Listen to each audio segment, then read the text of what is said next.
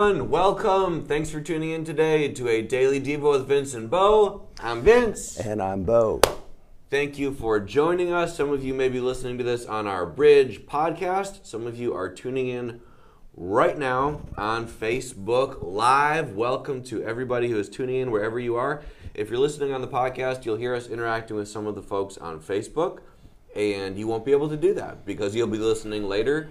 But feel free to join us on Facebook sometime. We go live Monday through Thursday at 11 a.m. Fridays are generally pre-recorded, but we've been pretty good about going live Monday through Thursday, although sometimes we will have pre-recorded it. Let me see who is here online and say hi to a few people. And then we also have a fun introductory question that we would love to hear your answers to in the comments. The question today, I'm hoping it's not triggering for some people. Hopefully it will be fun, although it might bring back some painful memories. I'm going to have Pastor Bo give us the question in just 1 minute, but let's say hi to a few people tuning in.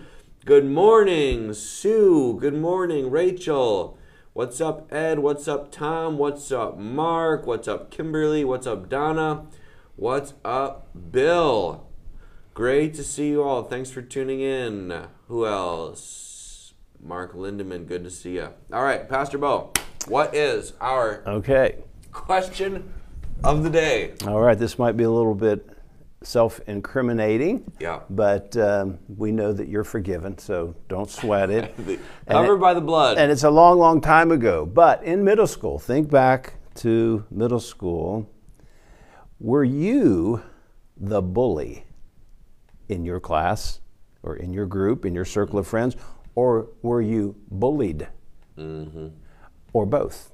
Mm-hmm. Did you have an experience sometimes being one or the other? So, were you the bully? Did you sometimes take fun and delight in making other people's lives miserable? Picking on them? Not necessarily beating them up, but intimidating them or making fun of them or teasing them, that type of thing. That's kind of falls into the category of bullying. Or did you get picked on? What are your memories of middle school? So give us your response. It does tie into what we're talking about today. Yeah. What's your answer, Bo? Were you the bully or were you bullied? I was never the bully. I believe that. I believe that. I was nice the guy. Since the day you were born. I like to think so. My mom always told me I was nice. But there are probably some others. Oh, you know what? I just thought of something, so I'm going to have to qualify this a little bit. Okay, so, growing up, I was not the bully. I would typically stand up to the bully on behalf of the people being bullied. I love that. I was kind of like the protector. It's a good quality. And got beat up as a consequence. Really? On one occasion, Wow. I stood up to a kid who's like a head taller than me and about 3 years older than me. Yeah. He's picking on a kid on the school bus, and I said, "Leave him alone." Well, then he turned his attention on me. He turned his focus on me and started taunting me and everything. So I walk off the bus. When it got to my stop, he got off. He always got off at that stop as well. Yeah. Followed me into my yard, and he's pushing me from behind. In your yard? Me, yeah. Oh my goodness. And I'm trying to ignore him, and then the trigger. I erupted, so I turned and I flung my books in his face. And oh yeah, and then we went at it. Was this the time you got beat up, or is this a different? Oh time? Yeah. This was that. Yeah. Okay. It took him. Starting off positive. I took the initiative. It took him about 1 minute to have me on my back, and he's just pummeling me. And the humiliating thing about it is, Vince, and these daily devotions are making me say things that I'll probably regret. My big sister pulled him off of me. Oh, wow. And so my sister had to come to my defense. Your sister saved you. She saved me. She tore into him, man, and he backed off. And wow. That was the end of that. Oh, my goodness. That's a good story. He pounded me pretty good. You stood up for someone else. Yeah. Then your sister had to stand up for you. Yes. But it's better to be rescued in middle school by another guy than your older sister. Right? If you have to get rescued, it's a little humiliating for it to be your sister. Yeah. Let's see some responses. Jan said, I was bullied. Rachel said, I was bullied mostly for my clothes and looks. My family couldn't afford high-end clothes I used to wear. My stepmom's parachute pants. Wow. That'll do it. Yeah. Me and Joe have talked about how she was dressed a little weird when she was little and felt kind of like an outcast because of it. And she's like, we're going to dress our kids cool. Whatever it takes. Whatever we have to sacrifice. That's what they're going to wear. Yeah. Kimberly said, I bullied the bullies. Okay. Just like you. She said, me too. Yeah. What were you going to say? I interrupted you. No. About the clothing thing? Yeah, whatever you have to sacrifice, your kids are going to look nice. Right. Yeah, right. Yes. That's cool. Tom said bullied. Okay, so got some kind of good middle schoolers a mixed for the most part. And I figured there wouldn't be too many bullies. Yeah. But because there was always a minority, it was only just usually one, per class. Yeah. Right. Typically. Yeah. But I was going to say this, something came into my mind. When I was maybe about in the 8th grade or 9th grade, I stuffed a kid in a locker. Just for fun, Fun for you. Yeah, right. And so you could hear him screaming down the hall, "Let me out!" Boom, banging on the thing, and it was pretty funny. And I'd completely forgotten about that. My brother-in-law years later was working at his job, and somehow my name came up. He said, "I know Bo Weaver.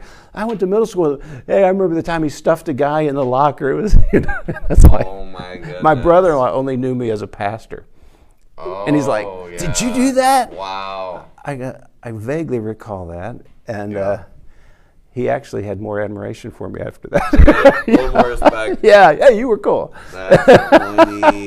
That's funny. Yeah, I didn't actually hurt him. That was like a classic bully story, though. Like if somebody were to say, "Were you bullied?" and somebody said, "Yeah, somebody stuffed me in a locker in middle school." It's like the quintessential being bullied story. Yeah, the bully doesn't think it was a big deal. Right. You're covered in the blood, Bo. Covered in the blood. I'm totally forgiven. I don't lose any sleep over it. Yeah, that's good. I think I was maybe similar. I was bullied when I first started middle school. I was homeschooled until middle school, and then went to middle school. I was bullied then some. And then I think as soon as I got enough social standing to pick on other people, then I just immediately payback time. Payback. Well, probably not even the same people. But not the people that bullied you, just right? Anybody I could find. Yeah. So anyways, we're talking about this because I think that some of the feelings of being bullied, bullying, wanting people to think highly of you, not wanting to get picked on, some of that continues all the way into adult life, I think, for some people. It looks different, it feels different, but it's in there a little bit. And sometimes it also affects what God might be doing in our lives. Our desire for the approval of our peers can sometimes step in the way of what God is trying to do in our lives. So we are going through the book of Acts, and that's kind of what happened, actually, in chapter 2. So I'm just going to read it, and we'll talk about it as we go, and then we'll make some comments, and then we'll send you on your way. But we started this yesterday, but if you didn't tune in yesterday, we're going through the book of Acts, and Acts takes place right after Jesus died on the cross, rose again, and then ascended back into heaven. It's kind of what happened to his followers right after he left. When Jesus was on his way out, going back to the Father in heaven, he said, "Wait for the Holy Spirit to come before you go out to be my witnesses in the world." He said, when the Holy Spirit comes upon you, the Holy Spirit will empower you to bring my kingdom to the world, to reach people, to help people find Jesus. The Holy Spirit was kind of going to be the next big act of God in history. Is that fair to say? If you were to zoom out, like at the whole story of the whole Bible, there's big chunks, and this was the beginning of the next big chunk of history, the age of the church, the age of the work of the Holy Spirit, and we are still part of that today. Yes. We're still in that same age. So this is a huge moment when the power of God is going to come and empower the followers of Jesus to do far more in the world than at this point they can even imagine. So what does that look like? What does it happen when God intervenes? Here's what happens. When the day of Pentecost came, which was a Jewish festival day. They were all together in one place. Suddenly, a sound like the blowing of a violent wind came from heaven and filled the whole house where they were sitting. So they're all sitting together, and God's power starts to fill the room. The sound of a rushing wind. They saw what seemed to be tongues of fire that separated and came to rest on each of them. So imagine you're sitting in a circle, this group of people who are all following Jesus. You start to see a manifestation of the presence and power of God, something like a tongue of fire. I mean, imagine if you're watching this devotion and just a tongue of fire appeared above our heads. Crazy moment of the power of God. All of them were filled with the Holy Spirit and began to speak in other tongues as the Spirit enabled them. So the Holy Spirit comes, fills the people there, and then enables them to speak in tongues. Now, there's lots of different views on speaking in tongues, but in this particular moment, the Holy Spirit is empowering them to speak in tongues, meaning they were speaking in a way that caused people who spoke another language to be able to hear the words of the followers of Jesus in that language. So speaking in tongues in this scenario would be like if I was speaking empowered by the Holy Spirit and you only spoke Mandarin and you heard me speaking in Mandarin. It's an incredible act of the power of God. So they all start speaking in tongues with the tongues of fire above their head and the rushing wind and all that. And this is the kind of thing, this is like a classic biblical miracle moment. It's about as amazing as you can imagine. While this is all happening, here's what's going on outside. Now there were staying in Jerusalem, where they are, God-fearing Jews from every nation under heaven. So these are Jewish people around them, and the people receiving the Holy Spirit are also Jewish. So these are kind of like their peers, like distant, not really relatives, but the same ethnic group, you could say. When those other people outside, when they heard this sound, a crowd came together in bewilderment because each one heard their own language being spoken.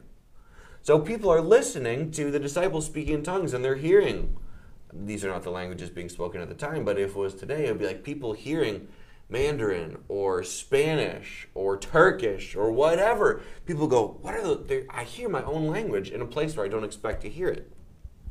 So a whole crowd is gathering, utterly amazed. They asked, aren't all these who are speaking Galileans? Meaning, these people shouldn't know how to speak our language. Then how is it that each of us hears them in our native language? Parthians, Medes, and you know how to say that? Elamites? Residents of Mesopotamia, Judea and Cappadocia, Pontus and Asia, Phrygia and Pamphylia. Might be butchering some of these translations or pronunciations, but something like that. Egypt and other parts of Libya near Cyrene. Visitors from Rome, both Jews and converts to Judaism, Cretans and Arabs. We hear them declaring the wonders of God in our own tongues. So this is a powerful miracle moment where the Holy Spirit is doing something amazing through the followers of Jesus. But here's the twist. Here's the surprise. What's the response? There's basically 3 different responses. Here's the first 2. Some were amazed, but some were perplexed. So amazed and perplexed, they asked each other, what does this mean? So even the people who were amazed weren't like, that's the power of God. I need what they have. I want to sign up. I want to join. They were like, whoa, but what's going on? They were confused. That was the best reaction of this moment. But then look at this. Some, however, made fun of them. Middle school style. Started calling them names, started picking on them, started pushing them into a locker. I mean, not literally. But they started making fun of them and said, they have had too much wine. They said, these people are all drunk. Which to me when does alcohol allow you to start speaking another language that you don't know? That's the best thing you could come up with is for an explanation. They must be drunk. Yeah. Last time I got drunk, I started speaking Chinese. It was amazing. No, I don't know why they're saying that. There's different hypotheses that people have of they may have actually not heard the language. I think I've heard that it might have been just getting translated in the air rather than who knows. And maybe all of them speaking together. Yeah, why are they all just talking at the same time? Yeah, they're like, look at these crazy people. Right. So the power of God works in the people of God, and rather than everybody around them quaking in fear, they're quaking in laughter. At least some of them. So now, I don't know whether we'll cover this tomorrow or not, but the very next part, we're not going to go into it, but the next part, we do see God do a lot of life change. Bring a bunch of people into a relationship with Jesus. Peter preaches an amazing sermon, and it's a great moment. But the first thing that happens is people made fun of them middle school style. What is the point of this for you and for me and for Pastor Bo? Sometimes when God starts showing up in your life, working in you, working through you, through His Holy Spirit, maybe in some overtly supernatural way, like speaking in tongues, but maybe some more subtle way, whatever it is, oftentimes the first thing you'll experience is ridicule and pushback from people that you hope would be excited for you. You go back to church and your spouse is like, "Why are you doing that? You idiot?" You start spending more time in prayer, and people are like, "Okay, what are you trying to prove? Who are you trying to be? Why are you doing that?" Maybe your friend group, for those of you who are single, you start getting back involved in church, or you start growing spiritually, and they say, "Hey, you're getting too religious. You're getting too Christian," whatever it is, and you experience pushback. And I think this often, it always takes us by surprise. We think, "Well, I thought people would hopefully see the change in me and either be excited for me, and maybe best case scenario, they'd want some of it too." And that does happen eventually sometimes, but a lot of times we get some ridicule, we get some pushback. We get some people amazed, we get some people confused, and we get some people making fun of us middle school style. And we share that, even though it's a little maybe depressing something, we share that as an encouragement to say, if people are making fun of you, pushing back on you, looking down on you because of your faith, it might not mean you're doing something wrong. It might mean you're doing something right. It might not mean that you're being a bad witness. I was just talking to someone in our small group the other day who has gotten really serious about his faith in the last couple years, but especially the last 6 months or so. And he's like, "I'm having such a hard time with my family because I'm telling them all that God is doing in me and the big lifestyle changes I'm making, and they're like, we're not going to make those changes," and he feels really torn. So that's the encouragement for today. If people are making fun of you, it might not mean you're doing something wrong. It might mean you're doing something right. Keep going. Keep moving forward. Keep seeking the Lord, and He will continue to empower you. Thoughts, Bo? Any encouragement for that? Or This dual response to the workings of God, you see it throughout the book of Acts. Wherever the gospel goes forth, there were some people that were open, inquisitive, tell me more, and there are some people that just resisted, persecuted the believers, and it really shows us very clearly what we should expect. Not everybody's excited about what God's doing in your life, and I had that same experience as a new believer when the Lord became real to me and I got serious about following Him. I had joy, I had peace, I had the things that were lacking in my life, and I couldn't help but want to share that with my friends. And some of them were amazed, some were perplexed, and some ridiculed, right? Exactly, got it all. And it was perplexing to me because I'm thinking, can't you see how happy I am? Can't you see that this is good for me? Why are you resisting it? Why are you against it? Well, part of that is because, and they were okay as long as I was dabbling in Christianity and I was just kind of testing the waters, going to church and partying on the weekends and keeping one foot in the church, one foot in the world, But when I made that commitment, both feet planted in the kingdom, and said, I'm not doing the party thing anymore, then some of them even got angry. Yeah, wow. It was like, and I had one friend, and for years, he even still talks about it, he said, I really was angry at you. I felt betrayed. I felt like I lost my best friend. Wow. And in a sense, he did. Wow. I'd become a new creation in Christ. Yeah. the old me Wow. died. Wow. And so we've since, maintained our relationship, friendship, but man, it was like hard for him to take. And part of it is convicting, okay, because when you say, I'm not doing that anymore because I'm following Jesus, a lot of people think, oh, so you're saying that I'm something wrong with me, I'm a bad person, I do these things. Well, you were doing them 2 weeks ago. Yeah, that's right, it was, But so all of a sudden there's some conviction. But and it looks really self-righteous. It you can. Think you're better than me. You were doing this a week ago. Yeah, it looks, and it can feel like they're being judged. Yeah. But I think it's the conviction. Sometimes we can take a bad approach and bring on more grief than we should, get. But some of it's just the convicting power of the Holy Spirit. When people are confronted with their lifestyle, and you're sharing Jesus with them, part of the purpose of the Holy Spirit coming into the world, Jesus said, was to convict the world of sin. Yeah. And so as long as nobody is addressing what's going on, what you're doing in your life, you can kind of go along and everything's fine. But when somebody stands up and says, I don't do that anymore because I know that's wrong and I'm going to follow Jesus, well, now there's conviction. Yeah. And sometimes that turns into anger as a response. Yeah. But the bottom line is, you follow faithfully. Just go out and you follow the Lord. Stay on that path. It's the right path. Stay true to that. Yeah. Sometimes we look back and we go, maybe I could have, been a little more tactful. Right. Yes. Maybe I shouldn't have, called them, uncircumcised Philistine. No, I didn't. That's some goofy, You're on down. They're like, what's a Philistine? Right. And why are you talking about circumcision? What's it got to do with anything? But sometimes we look back and we go, yeah, I could have had a better tack. But I think sometimes we overcompensate and we shut down. Yeah. We stop being a witness. Because we don't want to get made fun of. Because we don't want to be made fun of. Hey, we still have a job to do. And we have to be witnesses for Christ. That's why we're in the earth. Yeah, amen. So regardless of the pushback, we just have to know it comes with the territory. Yeah.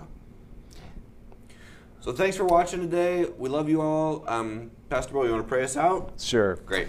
Lord, I pray that as we recall and read the story, Lord, of when your Holy Spirit was poured out, Father, and it filled the disciples in such a way that, Lord, they spoke boldly for you. And on that first day, they bore witness to you. Lord, we need the infilling of your Spirit every day. And so, God, fill us and give us the boldness, Lord, that we need. Let us be witnesses for you today. And, Lord, give us wisdom, but also, Lord, just let us speak up and be willing to take the pushback, the ridicule, and even persecution if it comes our way. And, Father, we pray all these things for your glory and honor. In Jesus' name. Bless every person hearing this devotion today. Give them a wonderful day in you, Lord. In Jesus' name, amen. Amen.